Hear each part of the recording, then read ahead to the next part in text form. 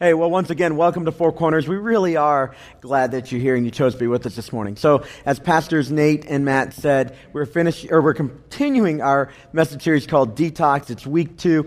Today, I'm going to talk with you about decluttering, getting some margin, a little bit of breathing room in your calendar. And it's no secret that a lot of us are over busy. We're overcommitted and overextended.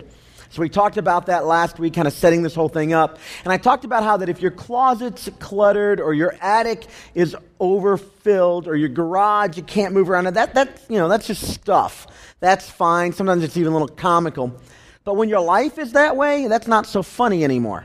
And so we talked practically last week. If you weren't here, you can get that online if you like at www.fourcornerschurch.com, and you can click the message tab there on your page. You can watch what we talked about. But today I want to drill down on one of the subtopics, and it's the subject of time. And it's a very important topic because you and I have time, and most of us are pretty overextended. And if you're not personally overextended today, good for you, but there are a lot of us that are.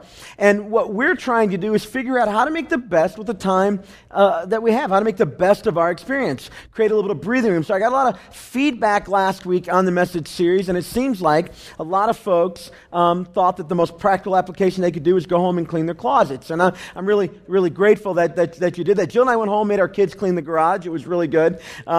We had a good time with that. It feels much better. But you can get everything else organized around you. But if you don't get your life organized, then you're in a mess. And so when we're talking about this idea of creating breathing room or getting a little margin, here's what we're talking about. Getting a little bit of space between the current pace of your life and your personal limits. Your limits may be higher than mine. You may have greater capacity in time management or financial management or in your relationships than I do, but you still have a limit. And when you're at your limit and you're living on the edge in your calendar or in your finances, emotionally in your relationships, and there's no room to just take a breath, there's nothing fun about that, because for most of us, here's the truth, for most of us, our happiness can be measured by the quality of our relationships. And when we don't have margin in calendar or in money or in our emotions, then the quality of our experience tends to drop. And here's how you know your quality of your experience is dropping. You begin to experience stress. Your stress goes up. Your focus narrows. You get kind of myopic about the stuff in life. And there are important things on the right and left of you, maybe very close to you, but you can't even see these important things because you're so focused right here because you've been squeezed into that place. And we see this happen in our time. And when it happens in our time, not only does it impact our sense of stress, and not only do we get kind of narrowly focused in an unhealthy way, but our relationships tend to suffer. Our relationships tend to suffer. And so believe it or not, God's Word, the Bible, speaks to this very topic in a very practical way. You guys know the Bible. It's that book that often stays on the shelf, and some of us, we won't read it because we're kind of afraid to, or we don't understand it, or we, in our minds, think, hey, I don't believe that. I don't need to go there. But God's Word really does speak practically to this subject of time in a way that I think, whether you're a follower of Jesus today or whether you're investigating your faith, or maybe you've already decided and you don't want anything to do with it, I think no matter where you are in the spiritual spectrum today, you can get some practical benefit from this book we call the Bible as it relates to time and schedule, and then making sure, and here's kind of the point, making sure that the first things to you, the most important things to you, really are the most important things to you. That for you, by your own measurements, that the things that are most important for you really are most important. That you have enough time to live and do the things that are important to you. That in your schedule making, in your calendar, the things that are most important to you, that are the first priorities, really are being lived out. And when you're very, very busy and overcommitted and overscheduled, what tends to happen is the first things, rather than being first in reality, they drop lower on the priorities list. We just don't have time to do them. And the things that are most important don't get our best attention. The things that are urgent tends to get our best attention as opposed to the most important things. And here's how you might know that you are one of the people like me who struggles with this thing of keeping first things first and priorities where they need to be and not overscheduling myself so that I don't have anything left, no breathing room left for what's really important in my life. You'll know that you're like me if, for instance, you're always catching yourself saying this phrase, I might be 15 minutes late.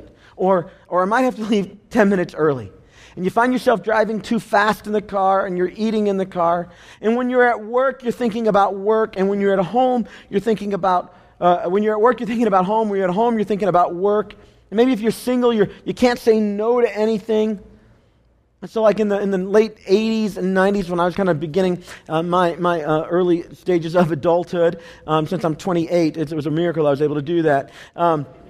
And the time management seminars became all the rage, and Stevie Covey Institute and day planners and all this stuff. And so you would pay to go to a seminar to have somebody help you learn how to manage your time. And those are great skills, and probably a lot of us in the room could benefit from that. But I discovered every time I'd go to one of these time management seminars that really, at the end of the day, a lot of them were trying to sell me something, trying to sell me a product. And I discovered that I could buy the product, and I could even spend time trying to get organized.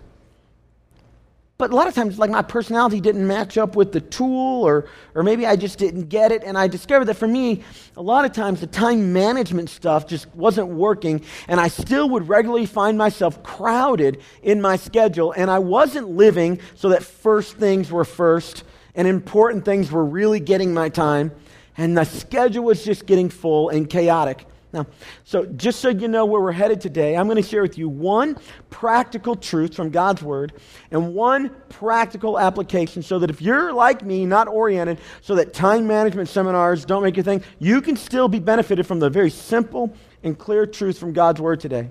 And if you're like a lot of folks in the room and you know, you just maybe, you're one of those people and you like a messy closet because you know that you know where everything is, and your parents may not like it, but you know where it is, your husband doesn't like it, or your wife doesn't, but you know where everything is. And that's all well and good in your closet, but if that's creeping into your life, then you still today can find one clear truth from God's Word that we're going to talk about, and one clear application that I think, no matter where you are, can help you. Because it's a truth that none of us can really escape. And if your closet is busy and or crowded and your garage is a mess and your attic is overfull, well and good. But let's make sure that today at least you think about where your life is and that you don't settle for that. Because here's the truth. God doesn't want you to be so compressed and pushed in on life that you can't make the things that are most important to you really be important. You're so full that the important things really can't be important. Because here's the truth for all of us. Your time is your life. And as your time goes by, your life goes by. And as your schedule goes, so goes your life. So right there, in the middle of your Bible, God put a chapter in there. And literally, if you go to the middle of the book and open it up like this, it's almost like directly square in the middle of your Bible. It's a book of the Bible called the Book of Psalms. The chapter is chapter 90. And this chapter deals with the whole issue that we're talking about today. It deals with time and our perspective on time and what we should understand about time and how this understanding can change everything for us. And it was written by a guy in the Bible that you've probably heard of. His name is Moses. Now, if you've been around church for a while, and when I say that Moses wrote one of the Psalms, sometimes you think, whoa, the Psalms are by David. And most of the Psalms in your Bible, 150 of them, most of them are written by the little shepherd boy David. And he would look at life, and he would deduce certain things, and God would help him understand things, and he'd write them down in kind of a poetic or a sing-songy kind of way.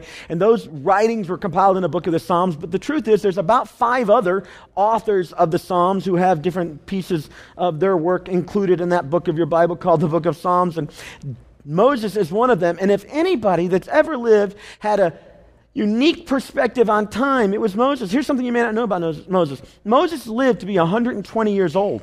That's a pretty good run. Jill's grandmother is 93, and she still drives. So this is a good reason not to waste your money going to Florida. She's on the roads, folks, and bless her. I love this lady to death. I mean, she's near and dear to my heart. We have a really solid friendship. But over the years, I've seen her grow from about 5'4" to about 4'6", and And she drives her little car around, and she's 93 and still gets around. But Moses, the Bible says, lived to 120, and he didn't just live to be 120.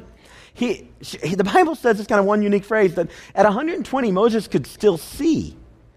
So like when I read the Bible and I come across a line like Moses could still see, it helps me to believe in the veracity of the scriptures, because when you're just using a parable or trying to make a point, you leave out little details that really don't add to the story. But at 120, Moses could still see. We get that little bit of insight about him, that his life to the very end of his life was very vibrant.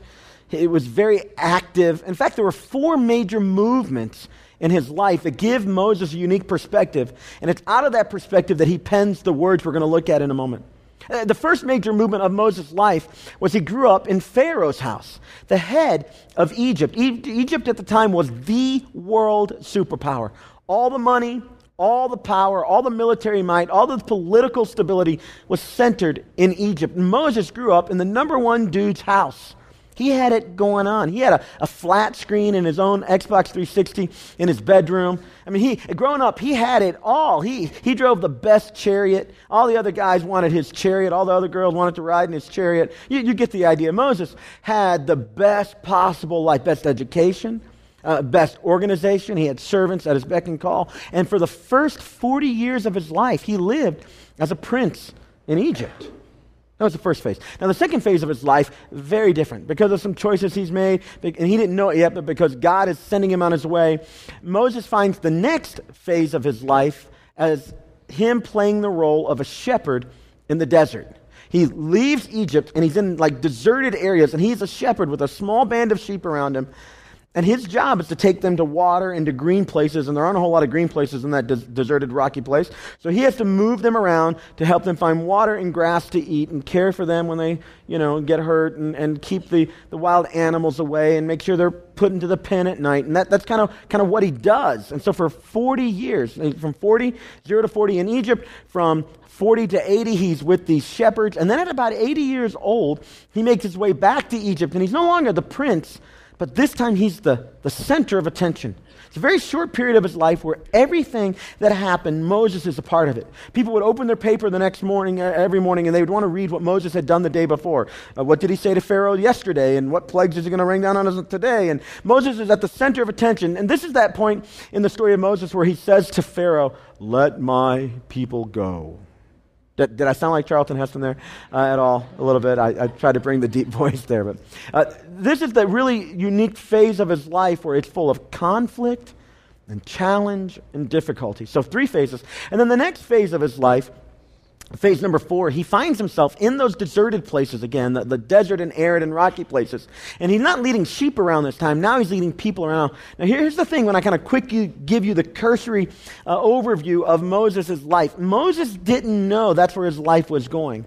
He lived the first 40 years of his life thinking, this is what life's like. And then he had a major turn. He lives the next phase of his life thinking, this is what life is like. And then there's a major turn. And in the middle of the conflict, he's thinking, this must be what life is like. He has no idea what's coming next. And then he lives that last experience. And then the Bible says something unique about Moses. That Moses doesn't make it to the promised land. That's the story. He tells Pharaoh, let my people go. We're going to go to our own land that God's given us. We don't even know where it is. We're just going to follow him. And when he gets right to the edge of the thing, God calls Moses up on a mountain. And at 120 years old, the Bible tells us that God just kind of takes Moses. That's the end for him. And I guess the reason the Bible tells us that Moses could still see, because on the top of the mountain, all he was able to do was see the promised land. He didn't even get to go into it. Now, I tell you all that to help you understand the perspective that Moses had when he begins to talk to us about time in this kind of poetic, metaphoric way, right there snuggled in the middle of your Bible. All right, so with all that said, turn, if you don't mind, to Psalm chapter 90 if you haven't already, or open up your phone there, look at the screens on the side if you want, and let's kind of look slowly through this passage. And when we get to the end, you'll have one key truth that whether you're a Jesus follower or not, you're going to agree with, and then you're going to have one pure, simple application that I think, if you'll take it seriously, can make a dramatic difference in your life to make sure that the first things, the things that are important to you, really are being lived out. All right, so here's the verses. Here's what it says. Lord, you've been our dwelling place throughout all generations. Moses is talking in a community of people who have been following Jesus At this point, they're following God. Jesus hasn't quite come, but they're kind of following God in their way of life. And he's saying, God, in the middle of all of our existence, you're here. So my perspective, before I even look at the world around me, is I want to acknowledge that you're here in the middle of things, that you've been directing the generations long before I got here. You'll be in charge after I'm gone. Really, God, this is about you. And he centers the first part of this passage, this paragraph, this poetic understanding about time. He centers it, first of all, not just on our experience, but about God. He gives context to our experience, letting us know that we experience it, but what we experience falls under the bigger umbrella of God's experience. Lord, you've been our dwelling place throughout all the generations. And then he says, verse 2, before the mountains were born, or you brought forth the whole world, from everlasting to everlasting, you are God. I love that image. If you're an English teacher in here, he's using metaphor to draw kind of abstract truths and make them concrete. Before the mountains were born. Mountains aren't born, but you get the idea. Moses is saying, God, you were there at creation. He's a creationist.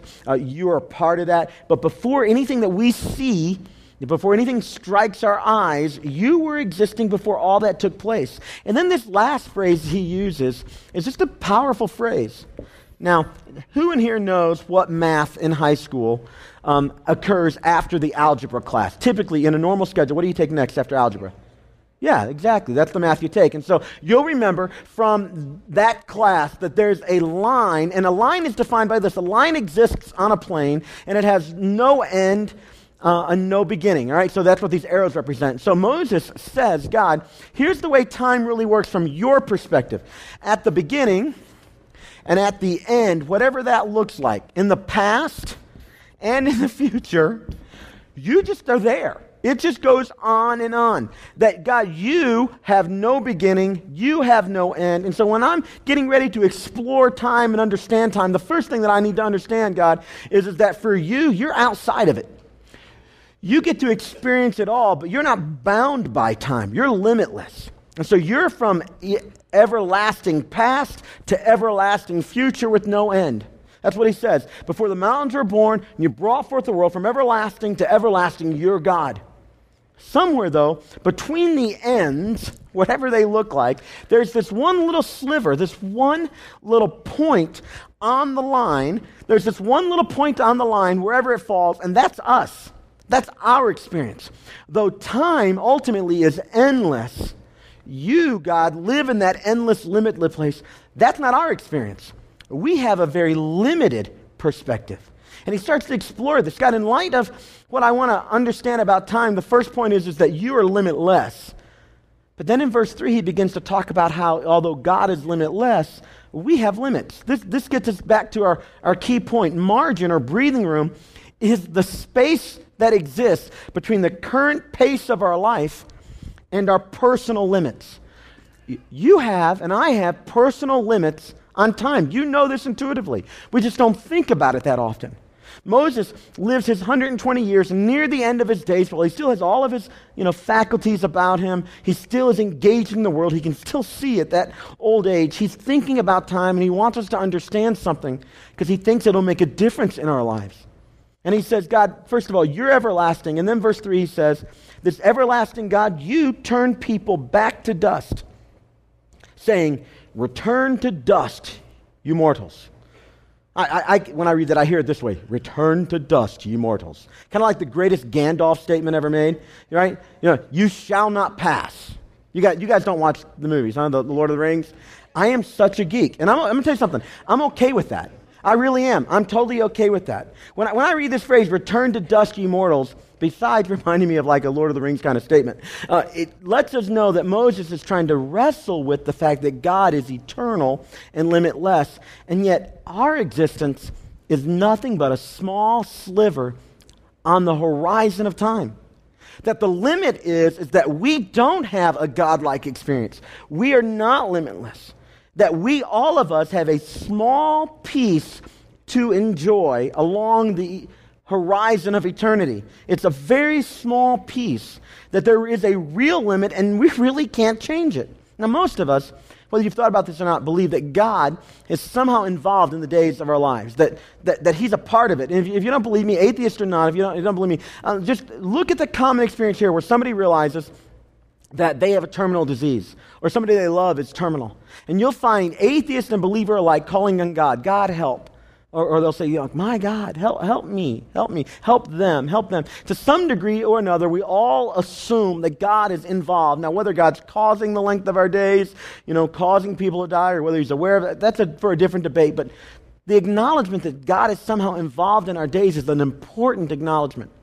It's part and parcel to what the Bible, the whole of the Bible says, that you don't just have a God that exists, and you don't just have a limited experience, but those two things intersect.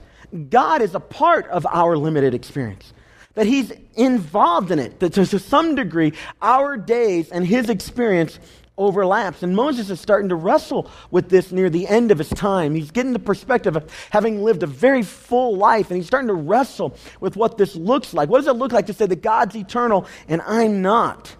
And then he says, verse number 4, he says, 1,000 years in your sight are like a day that has just gone by, or like a watch in the night. Now, in the biblical times, a watch was about a 3-hour segment of time that a shepherd or maybe a soldier would take as they were guarding the sheep or guarding a door, and you would maybe have the first watch, the first 3 hours. I would have the second watch, the next 3 hours, and somebody else might have the third watch, indicating an entire night, 3 watches. And he says, God, 1,000 years to you is like a 3-hour period of time to us.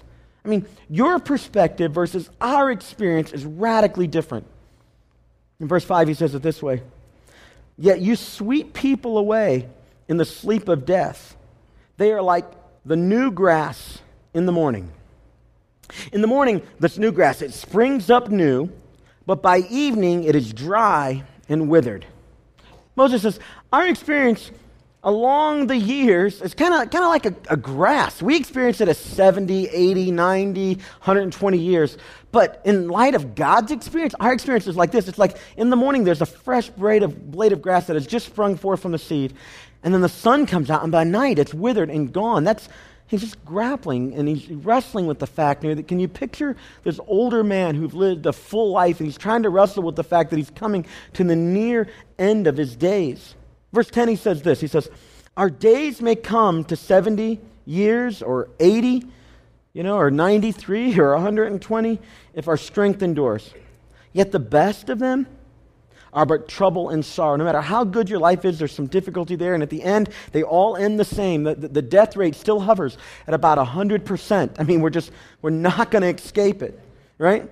For they quickly pass and will fly away. Now, some of you grew up in churches and you sung the song, I'll Fly Away. How many? Just raise your hands. Yeah, you've heard this song? Yeah, right here. This is where that comes from. And at some point, we're gone, and the gravity's not going to hold, and our existence here is over, and we're in another place, he says. He's just wrestling with the fact that while God is limitless, we have limits, don't we? I mean, and if you have somebody that, like in your family that you love right now and they're sick, the limit of life is very alive to you. Or maybe somebody you love has just passed, or maybe you're personally struggling with something today. You're very aware of the limit. But here's the truth about most of us. We don't live our lives as if we know that we get a sliver along the time horizon. We get a small, very small, preciously small segment of time. Look at what Moses says, verse 11 now, as he starts kind of bringing it around and saying, all right, so what's the point here, God? I'm getting the perspective of where you are. I'm getting the perspective of where I am. He says this, if only we knew the power of your anger. Your wrath is as great as the fear that is your due.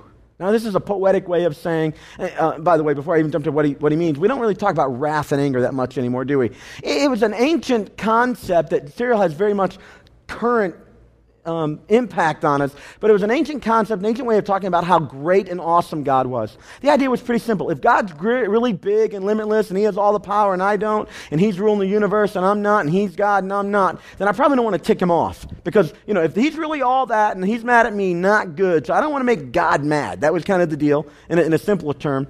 But the implications are broader than that. They have far-reaching implications. The idea is this, that Moses is saying if we could see God as he really is and his grandeur in his bigness, then we'd probably give him the reverence that he deserves. If we could see God, how big he is, and just like how magnificent he is, that he really was there before the earth, and he's really going to be here after we're gone, and he's always existed, and he always will. If we could really see God this way, rather than making us like pander in simple fear, it would elevate our hearts to have him in the right place and then put us somewhere way down on the totem pole after him.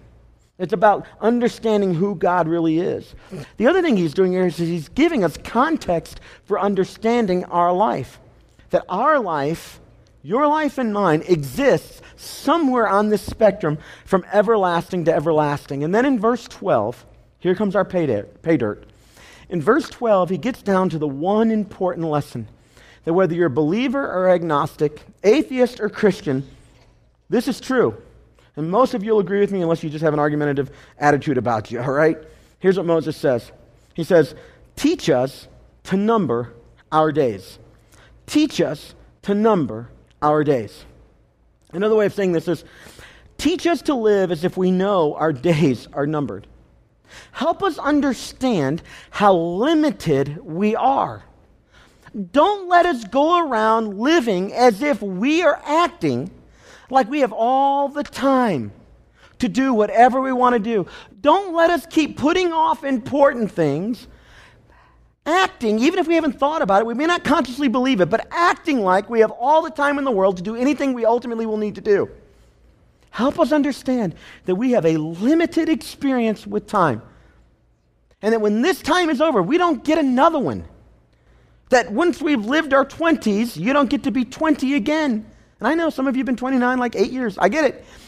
But once you've lived your 20s, and once you've, there's a lot of life you can do over again.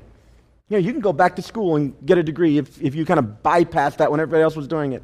And if your marriage falters, you can get another marriage. But there's a lot you can't do over again. You can't relive your 30s. I mean, once they're gone, they're gone. You can't re-raise that kid. Once you raise them, that's it. You're done. There's a limit.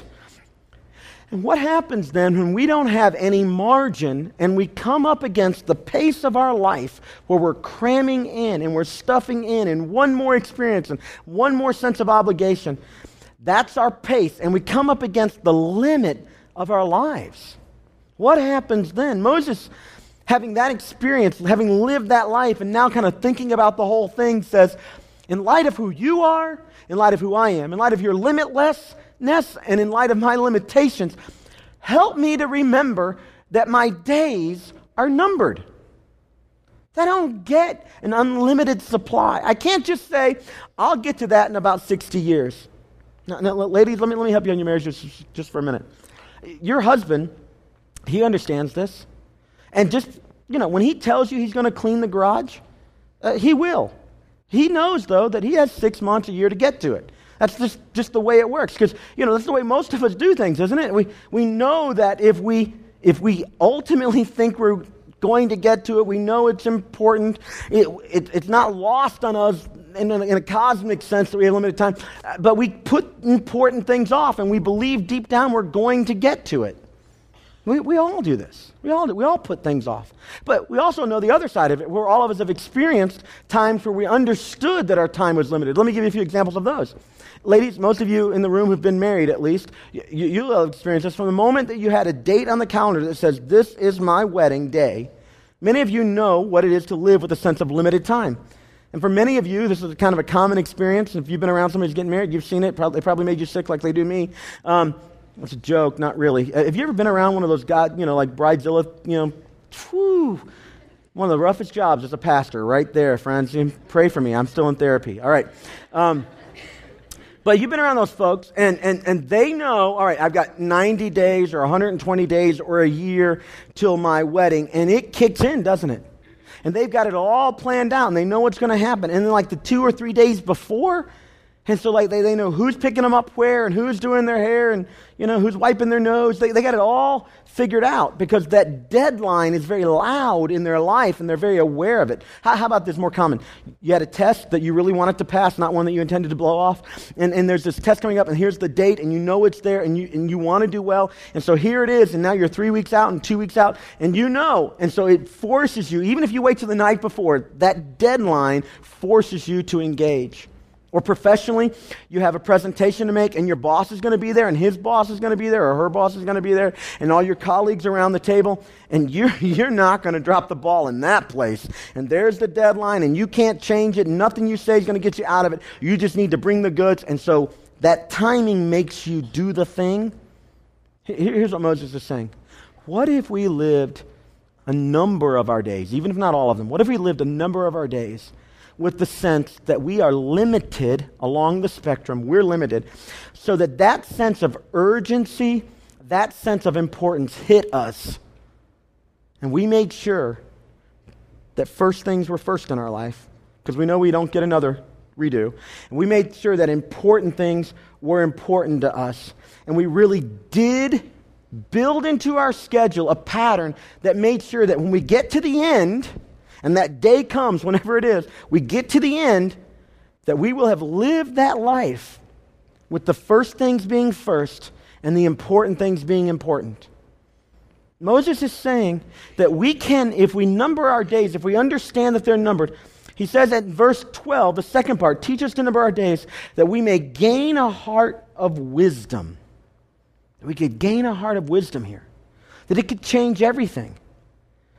That we would realize that what we put into our schedule and what we keep out of our schedule needs to be a more conscious decision so that we're not getting so squeezed that we look back at the end of our days and go, I wish I would have done something different. Oh, I don't have time now. I'm sick now. I can't re-engage. My kids have grown up now. The time has passed. I can't reestablish that thing.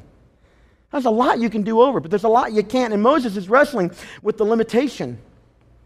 There's another lady, much more current, who wrestled with the limitations of earth. Her name is Bronnie Ware, and she lives in Australia. And for the last 12 years of her life, she has had the job of being with people in the last 3 months of their life or so. She worked in hospice care, dealing with terminally ill patients. And over the course of her 12 years or so, she began to notice some trends that as she helped people wrestle with the fact that they're near the end, that they're very aware, much more than most of us in this room, that their time is limited. And wrestle with what does that mean? And helping them get perspective and context, and where does their experience fall along the spectrum of eternity? She began to notice some recurring ideas that these folks had. She identified 5 key regrets that people at that phase of life that she heard over and over again. Top 5 regrets of the dying, she calls her book, a life transformed by the dearly departing. That's what she calls her book. You can pick it up. It came out early this year. You can look at this. But I want to share with you the top 2, just the top 2 real quick. So the big key lesson for the day was, Lord, help me to know that my days are numbered, that you're limited. You don't get an unlimited supply, and you get one go around, and it matters. All right? But here we're getting down now to the brass tacks of application. Here's the second most frequent thing she heard. I wish I didn't work so hard. I wish I didn't work so hard. I struggle to say that because I'm a hard worker. I'm a bit of a workaholic. I tend that way. And I don't want anybody to hear me say that you don't have to work hard. But somewhere between working hard and working too hard, there's a healthy balance. And these folks near the end of their days, they wrestled with that. Here's what they said, and she wrote. This came from every single male patient that I nursed, every single one of them. They missed their children's youth and their partner's companionship. Women also spoke of this regret, but as most were from an older generation, many of the female patients had not been breadwinners, so they didn't maybe feel the same compulsion. I think that's changing in our culture. All of the men I nursed deeply regretted spending so much of their lives on the treadmill of a work existence. Listen, if you only get one go-around, if you're in high school or college, wake up, all right?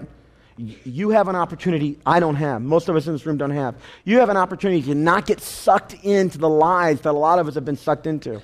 Yeah, you have to work hard, and important things require engagement. But there's this treadmill that you don't need to get on, that many of us need to get off. And to stop overworking, driven by fear and compulsions that we haven't even analyzed or inspected. And if it's true that every single one of these men, and I've heard it too, my experience would bear this out as I've sat with sick people, have done funerals, engaged people at that time of life, if they come to the end and they say, why did I spend all this time working instead of, and then they begin to give a list of things that sounds very similar, and I bet you could fill in the list. Instead of engaging my kids, spending time with my spouse, making sure they know I love them, that they're important to me. Why didn't I spend more time doing this and not that? And instead, this thing called work consumed all my time. I put too much there. Wisdom learns from the experience of other people instead of having to experience yourself. What if you understood your days were numbered and you didn't wait to come to the end of your days to come to the same conclusion that every single man she engaged came to? But instead, today you came to the conclusion, I'm going to make sure I don't work too hard because when I get there, that's not going to be an active regret for me. Of course you got to work hard. Of course you can come up with excuses. Of course you can argue me. But you can't argue with the commonality of this experience. It's something that wise people who want to be wise, need to take seriously and grapple with. That was number 2. Here was number 1. I think this is powerful. I wish I had the courage to live a life true to myself and not the life others expected of me. Here's what she writes. This was the most common regret of all. When people realize that their life is almost over and look back clearly on it, it's easy to see how many of their dreams have gone unfulfilled. Most people had not honored even half of their dreams and had to die knowing that it was due to choices they had made or not made. This is what Bronnie Ware writes. I wish I had the courage to live a life true to myself and not the life others expected of me. Let me ask you something. What's driving you to keep that calendar so full? Are you afraid? That's the number one. Afraid. Let me ask, what are you afraid of? Have you thought long enough? Have you taken a period of time to evaluate what's really driving you? I hear this. I'm afraid I'll be poor. I get it. That's a valid fear. But let me just ask you, have you defined poor for you? What do you mean you're afraid to be poor? You're not going to have everything somebody else has? Is that really poor? I don't know how you need to answer that, but if you're afraid that you're going to be poor and that's what's driving you, or that your kids are going to be poor, you probably should take some time and define poor, and then ask yourself, is that a valid definition of poor, and is that really what I'm trying to avoid? Or you feel like you're falling behind. Let me ask you, falling behind who? Falling behind what?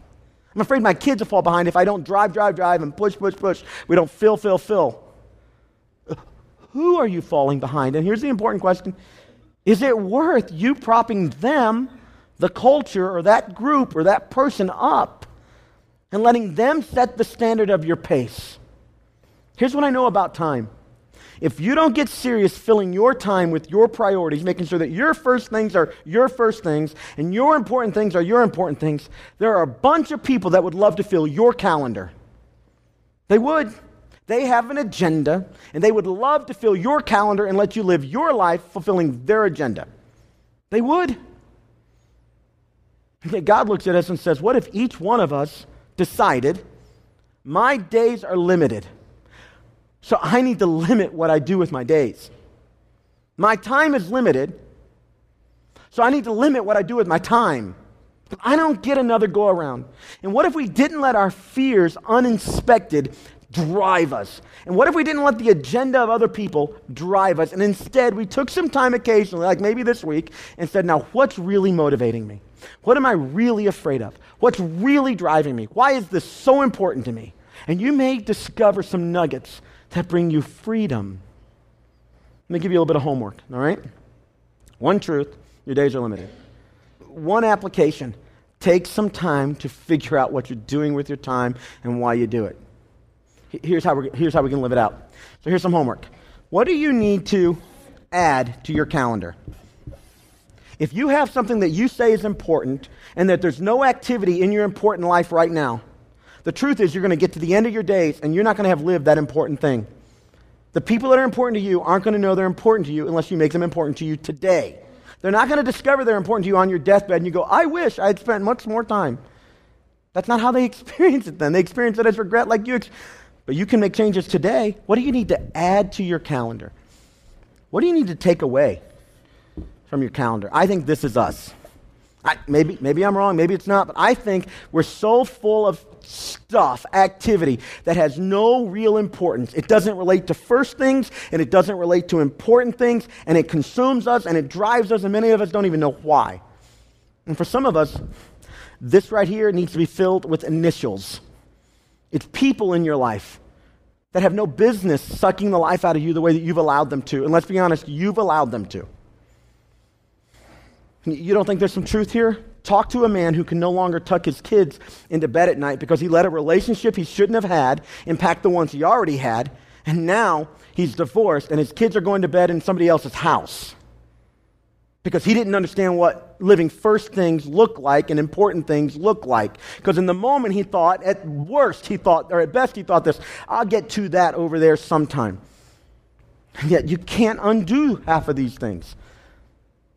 So what do you need to stop? What do you need to add? What do you need to do a little more of? And what do you need to do a little less of? I think you could leave here today wrestling with what Moses wrestled with near the end of his days and be wise and don't wait to the end of your days to wrestle with it. And ask yourself a simple question. Forget my agenda for you. Ask your own. What's important to me really? And am I right now making sure that the important things reflect how important they are in my schedule? And what's first for me really? And does my schedule really show that it's important to me? I think you can take this homework and you can figure some of this out. Here's the deal. This is the life changer because it's a time changer, and your time is your life, and you only get one. But as they say, if you do it right, you only need one, right? So, why don't you grab out your Connect card. It's the one that Pastor Matt and Nate talked to you about earlier. It looks like this. And let's take a few steps together. We take next steps because it would be a tragedy to just come to church, hear some cool things, true things, nod our head in agreement, and then go home and not make any changes. So we take next steps in the right direction. Next step A. I want to give you a chance this morning to make the most important decision you'll ever make in life, and that is to accept Jesus as your Lord and Savior. Another way of saying that is the forgiver of your mistakes and then becoming the leader of your life. It looks like this. You say to yourself, God, I've been in charge. I've blown it. I've not been perfect. The Bible would call you a sinner. Not a slam on you. It's just an accurate statement. And then you say, God, I now acknowledge you're the Lord of the universe. You're in charge. But you really haven't been in charge of my life. And I'd like you to stop being simply the Lord I acknowledge out there, and I'd like you to be the God I acknowledge right here, the Lord right here. In a moment, I'm going to pray about that, and you can use my words, borrow mine, use your own, to say, God, I'm a sinner. I want you to become the Lord of my life. I see that you're the Lord of all, but you haven't been the Lord of me. And I want you to be. I want to accept what you offer me. And I want to try to live my life for you. I won't be perfect, but I want to try to live my life for you. All right, if you want to do that, check the box, and then when the offering bucket comes by, drop it in the offering bucket. It'll be your primary gift to us today. And then we'll follow up with you via the email and just communicate with you. You're not joining our church. We're not going to ask you for money. We just want to help you understand how precious and important this decision to accept Jesus into your life is. Or next step B, if you want to do this one. You want to go public with your faith and say, I've done this, and I want to get baptized. Baptism is the way we go public with our faith and say to the world that Jesus is first to me. And don't look at me to be perfect, but I'm pressing in, and I'm wanting to grow, and I want more and more Him to be the Lord of my life. If you want to do that, check the box. A member of our team will be in touch with you. Again, you put this in the offering bucket when it comes by at the end of service. How about next step C? I feel like this might be a few of us. I don't know. Just throwing it out there, all right? Truth has been, I've drifted, and I want to recommit my life to Jesus as the Lord. I did it before, but the truth is, over the last several weeks, months, years, it has not been important to me. My calendar, my heart, other things have grabbed my attention, and I want to today just reaffirm, I want Him to be the Lord of my life. You want to do that? Check the box. Let our staff join with you in prayer about this. Or next step D, let's drill down some, all right? I'm going to go and talk through my homework, right, the one we did up here, and then you would fill in the blank with a name. It's your spouse, hopefully. These are important marriage conversations. It's your best friend. It's your counselor, your coach, your small group leader. I'm going to talk with this person about these things in my life because it's too important to go another week, another month, another year just living and letting something else set my calendar for me. Now, how about next step E? I bet this is some of us. I know it's me. Pray for me, Ben. Pray for me, church, because I need the boldness to make the changes I already know I need to make. Ben, you didn't say anything I didn't already know. Or maybe you gave some form to some stuff that I was already feeling. And I just need to go make some changes, and I'm scared, and I need to be bold to just do it. Let's pray about these things right now. Heavenly Father, you're good. You gave us the gift of your word to help us understand life. God, the truth is our days are numbered. And the reality of that doesn't have to depress us or scare us. It can empower us then to make choices today about our tomorrow. Lord, some folks in this room are making a decision about making you their Lord and Savior. They're saying, I'm a sinner. God, forgive me. Clean my life and become the leader. God, others are making decisions about who they're going to talk to and trying to drill down on the importance of this subject. God, the rest of us, we probably already know what we need to do, and we just need to follow up. God, I pray that no matter where we're coming from on our journey of faith today, we could take a step towards health. And I pray, Lord, that we would take a step towards you. I pray this in the name of Jesus, the strong Son of God. Amen. Amen.